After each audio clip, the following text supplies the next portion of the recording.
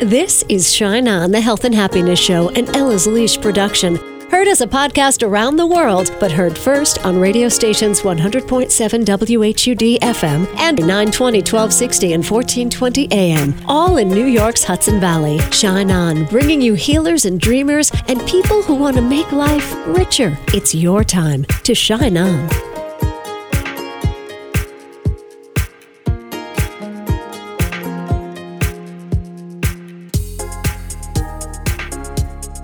Hi, it's Casey. Thank you so much for tuning in to Shine On. What kind of state are you in right now?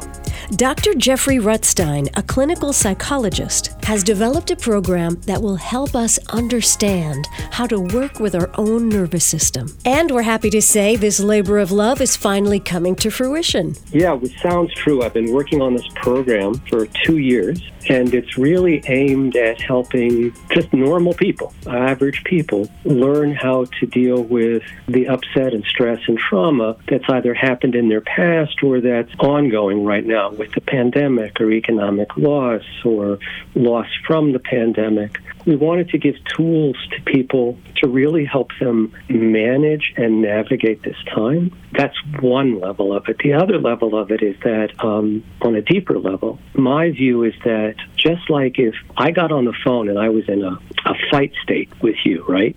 Angry and surly, you'd certainly get in a fight state back just because we're human. And what's happening now is if one of us is Republican and one of us is Democrat, we go into the same state. And we go into the same state when we feel someone's taking our parking space or doing something else. In other words, I think that a really big piece of the ongoing divisiveness and violence and basically division is based on us mistaking these states for who we are. Wow. Wow. That's huge. Does that make sense? I want you to repeat that because I want this to ring as clear as a bell. If you could just say that again. Well, I think that what happens on an individual level is easily extended to a group level, community level, national level. And that if we, as we often do as humans, get into these defensive state activations like fight, that fight only begets fight. I think the Buddha said this. Hate will never be stopped by hate, but by love alone. And he did this before we knew anything about neurophysiology, right? Mm-hmm, mm-hmm. And don't you feel, I feel like this is such a great time to be alive because we are waking up to mental health, which we've shoved down and avoided for centuries, and now Absolutely. People are understanding how their brain works. And isn't this fabulous to understand that a defensive state is just a defensive state? Can you briefly tell us about the other states that we experience when stressed or traumatized? Sure. There's 5 basic states that mammals share. And most people have heard of fight or flight, and they're pretty self-explanatory. I'm going to fight for my life, or I'm going to flee. I'm going to run away. And the more minor versions of those two is I'm angry and irritable for fight, or I'm anxious and worried and preoccupied and nervous for flight. Those are some of the more daily experiences of those. The next one that people have probably heard of is freeze, and that's a state where our bodies don't look like we're doing much. We look from the outside like we're just kind of stuck or frozen, but on the inside, our brain is working really fast. We're trying to figure out what to do. I'm afraid to take a step to the right, but I'm afraid to take a step to the left. I'm not sure what the right decision is here. And so we kind of, like the old pinball machines, we go tilt and we just stop functioning. In that moment, we're in freeze. We can't really think clearly. We can't make a decision. And normally what happens in a freeze response is that the outside situation continues to escalate because someone's, like, say, yelling at you and you're not responding. You're not interacting with them. And so they get more activated. The more activated into fight they get, the more you get slammed into freeze. These are our 3 pretty well-known defensive states. There's 2 more, and that is attach and submit. And attach, the easiest way to think about attach is that it is like a child crying, a baby crying for help. It is desperately looking for a connection, for safety.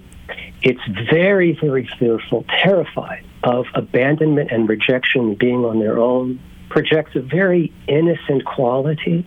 and really, really, really crave someone to depend on to take care of them. So this state has some evolutionary benefit.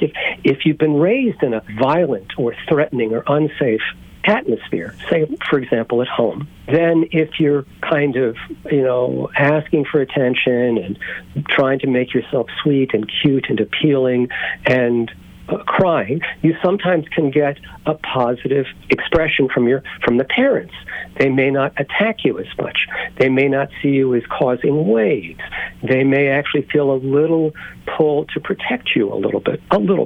And so its positives is that it can try to help you navigate a situation of non-safety or potential danger, and to help tilt it towards a more safe or predictable moment. And it's done by sort of putting us in this one-down position where we are looking for someone else to be our savior, right, our caregiver, our home base. What happens with that, though, right, is that if I have to assume that posture, right, then I have to give up all of my strength, right, all of my independence, all of my own thinking, because right now I've just got to make sure that mom or dad or my boss or whoever isn't too upset with me. I need to be connected with them.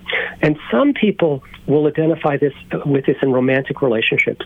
I've worked with a lot of people over the years who say, like with friends and all, I'm totally fine.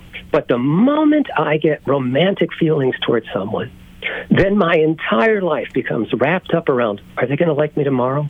Are they still going to like me today? Are they going to find someone else they're going to like more? And our lives become a whole fixation around trying to make sure that this other special person remains connected and attached to us and we to them. So it's good as a survival strategy, and it also has limitations.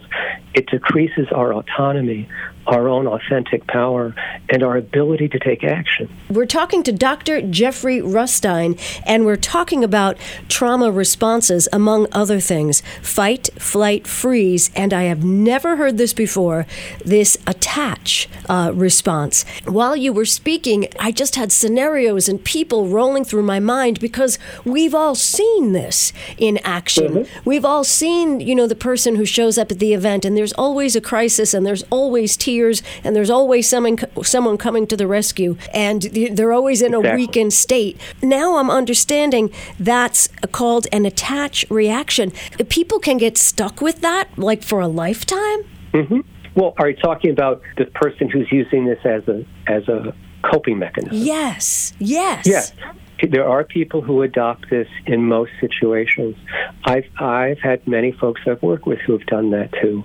And again, it helps me understand this is something they had to do to maintain safety or to maintain attachment, which for many people is equivalent to maintaining safety. I need to maintain my relationships, my connections. And so there are some people who sort of slide into this space as a lifelong adaptation. And there are many people who don't use it all the time, but frequently find themselves moving into this space. It may not be all the time every day, but especially in situations of tension or conflict or threat, this defensive state can arise quite quickly. And moving on, there's another state to learn about, for me to learn about anyway. Mm-hmm. What is that? This final state is called submit. Submit is, I think it was it Eeyore who said, "Thanks for noticing" on Winnie the Pooh. Thanks for noticing me. Right. It's kind of like really hangdog. Submit it's most accompanied by shame, most often. That's the affect or emotional experience that goes along with submit. A posture that often goes along with it is kind of rounded shoulders, a little bit of a collapsed spine. And this feeling of, okay, well, all right, you want to go there, fine, we'll go there. In other words, there's submitting of all different levels to not make waves, to not make things worse. So it could be as surface level as, okay, I'll go to wherever you want for dinner, or we'll watch whatever movie you want to watch. At more extreme levels, it could involve someone submitting to an act of violence, say a sexual assault, in the hopes that will save them from being killed. Submit comes on in a way to, again, try to help you avoid worse trauma, worse pain. But it also limits us, just like attach does. It limits us to a kind of disempowered self. Many people who adopt submit try very hard to be the good girl or the good boy in all their relations. Sure, I'll do that. Oh, I'm happy to do that. Sure, that's no problem. And there are some people who are sincerely like that. But there are many people who feel like they need to be like this, and they're not being true to themselves. No, it's not okay to do this, but I should be a good guy or good gal, so I'm going to say, sure, it's fine. We end up betraying ourselves a bit. So, again, we don't cause more fight energy or rejection in the other person. Right. Submit is designed, like attach, to get our needs met and to not make waves. Submit even more so than attach. Submit is, if I could just disappear, that would be best. Then I won't interfere with whatever you want. Wow. Does that make sense? Yes. I love this topic so much. Dr. Jeffrey Rustine is our guest. Fight, flight, freeze, attach, submit. These are reactions to stress and trauma, and also coping mechanisms that people can use well into their adulthood, right? Absolutely. Wow. Absolutely. How do we check ourselves to know we are in our strongest, healthiest state and not in one of these response modes? So that's a great question. And actually that is... I'll give a longer and shorter answer. The project that I've been working on that's going to be coming out with Sounds True in January is called the Healing Trauma Program. It's a 9-month intensive program designed to really help people understand their nervous system, to learn how to actually navigate their nervous system. Most people mistake their states, fight, flight, freeze, submit, or attach. We mistake these for who we are. And the truth is, these states aren't who we are. We are what's here when we're not in one of those defensive states.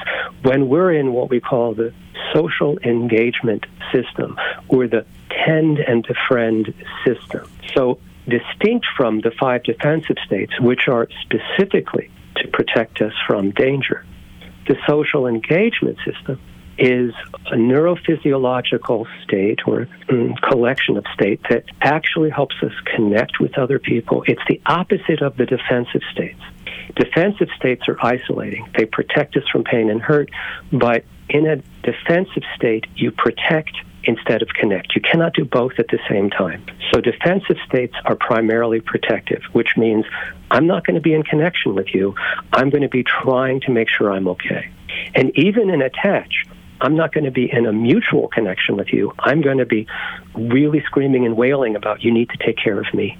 So the social engagement system, which is also called the tend and befriend state, is a state where we are able to connect, express affection, collaborate, cooperate, be co-regulating to one another, be able to point out to someone like a good friend.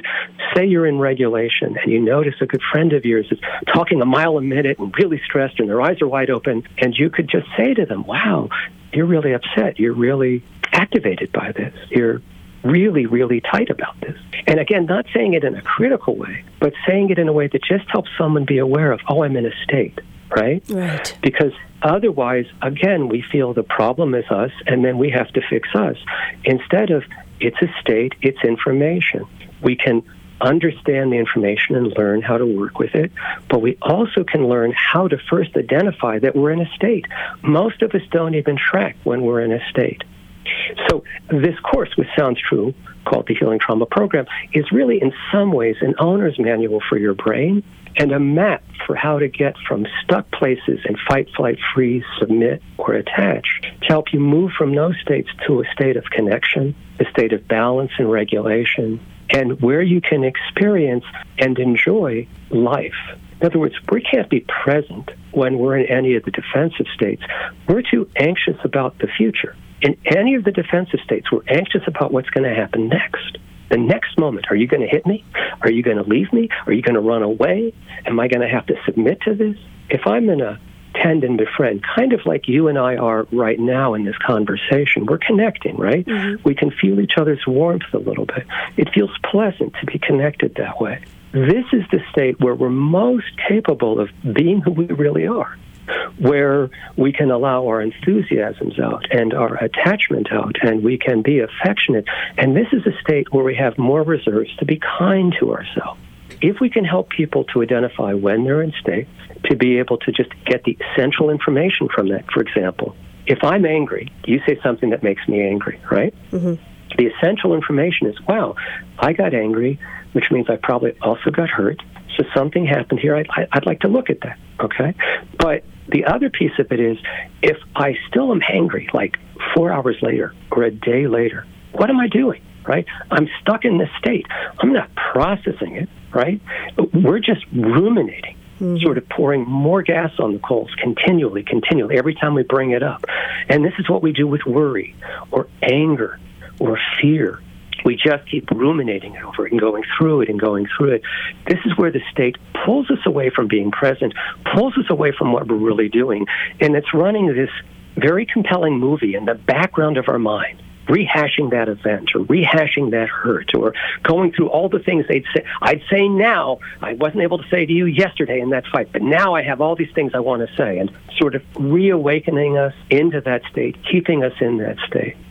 That not only causes tremendous suffering for me if I'm always angry or afraid or shut down, but it's going to cause suffering for my relationships. And like we were saying earlier, this is the exact same thing that operates in relationships, in communities, and in nations. I think that one perspective is that humanity right now is at the most, or one of the most dysregulated points in our history ever. And part of this is, as mammals, right, we are born with this sense. It's been called neuroception by Stephen Porges, who was in the 90s sort of developed and articulated the polyvagal theory, which has given us a lot of understanding about this. This neuroception picks up safety and danger. We're always scanning for that. Mm-hmm. Our nervous systems are, not even consciously. But this skill also gets us, it's the same thing like 10,000 elk at a watering hole. They're all happily drinking.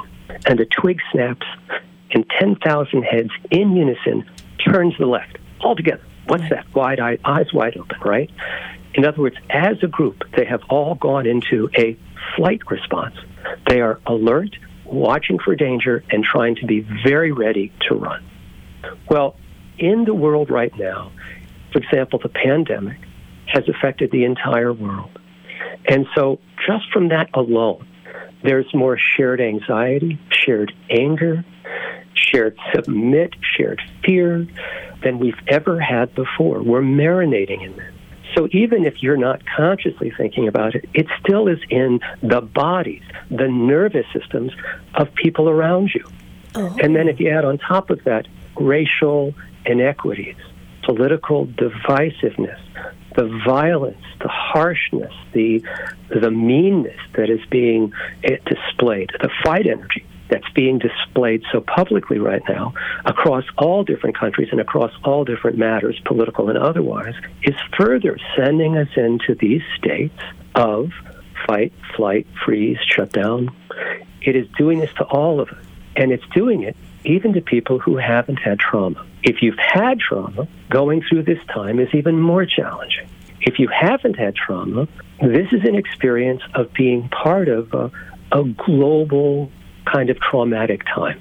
And so I think there's nothing more important that we could start doing than to begin to identify when we're in a state. Again, not to criticize us for it. It's natural. It's human. But to begin to see the states are information, but they don't have to be lived in. I don't have to live my life in fight or in flight. And many of us do. You know, like today, getting ready for a call, I was worried that I might not call right on the same time. And so I found myself getting a little activated about that ahead of time. It's not a big deal. It's a phone call. But the fact is my nervous system is still treating it, even though I know this is just a conversation, it's treating it as if it's something more than that, potentially dangerous if I'm late. But this is just one teeny example. We do this when we're rushing to work, when we're trying to meet a deadline, when we're going to be late to meet some friends for dinner or a movie or something else. Our nervous systems get into these states, and then we feel bad about what's wrong with me. Why am I so angry? What's wrong with me? Why am I afraid over this? It starts this avalanche of criticisms and self-blame and shame. Learning about our states, learning that they're evolutionarily wired to protect us, also helps people understand that these struggle points are not your fault or a sign of weakness or some inadequacy. These were wired in to save our lives. They're excellent at that. It's just that right now, they get turned on when it's not actually a matter of life and death. Right. Neuroception, we're always scanning to look for danger? Yes. And yes. Polyvagal, this means? So it used to be that we thought that the nervous system had what was called the autonomic nervous system, a part of the nervous system that was devoted to regulation of breathing, blood pressure, body temperature, balance, sleep-wake cycles, stuff like that. And we believed it had two branches, the sympathetic branch and the parasympathetic branch, and that we thought that they were basically just one function each. What we realized is that in the sympathetic branch, which controls fight or flight, the activation states, that is basically a straightforward mechanism. But in the parasympathetic state, what we used to call the rest and digest state, we found there's a vagus nerve that's the essential player in helping the body shift into different states, and that there's two branches of this vagus nerve. And because there's two branches, he called the theory polyvagal, poly, more than one vagus nerve, because of the branching. The older branch of the vagus nerve is reflected from our reptilian brain, the oldest part of our brain. It's the brain stem in the back. And this controls the shutdown energies. Shutdown, collapse, disappear, feign death. These are the things that reptiles would do when they're in severe stress. The other branch of the vagus nerve actually helps us lean into the social engagement system, to enter the tend and befriend state. One sort of closes us down and separates us, one branch, but the other branch opens us up into connection. And with connection, and we have a biological imperative for this, humans desire to be connected, and we are healthiest when connected because, for many things, one of which is we can co-regulate, meaning that we can help restore balance to one another. That's what friends do all the time. And that's what good friends do during this time of massive upheaval.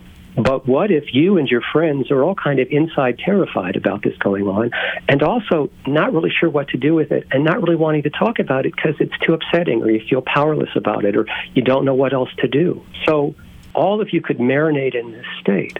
But if you were to wake up and go, oh, wow, I think all of us are kind of in this little survival trance. We're all kind of just worried and afraid and kind of hypervigilant. If you begin to notice that, even talk about that with your friends a little bit, in that moment, you would be switching yourself and your friends closer to social engagement, closer to a place where you could help one another. And here's part of it, like a tip for parents, right? A dysregulated parent can never calm down a dysregulated child. Right. We've seen that. Right. We've seen that in the mall. And exactly. And this is the same with our friendships as adults, with our relationships. If I'm dysregulated, I can't help anyone else get regulated. If anything, I'm going to help them get dysregulated. So when I'm dysregulated, what I actually need is someone who can help me gain some perspective and to sort of also shift back to a place of more balance. That doesn't mean that I'm going to forget what I'm angry about or sad about or threatened about.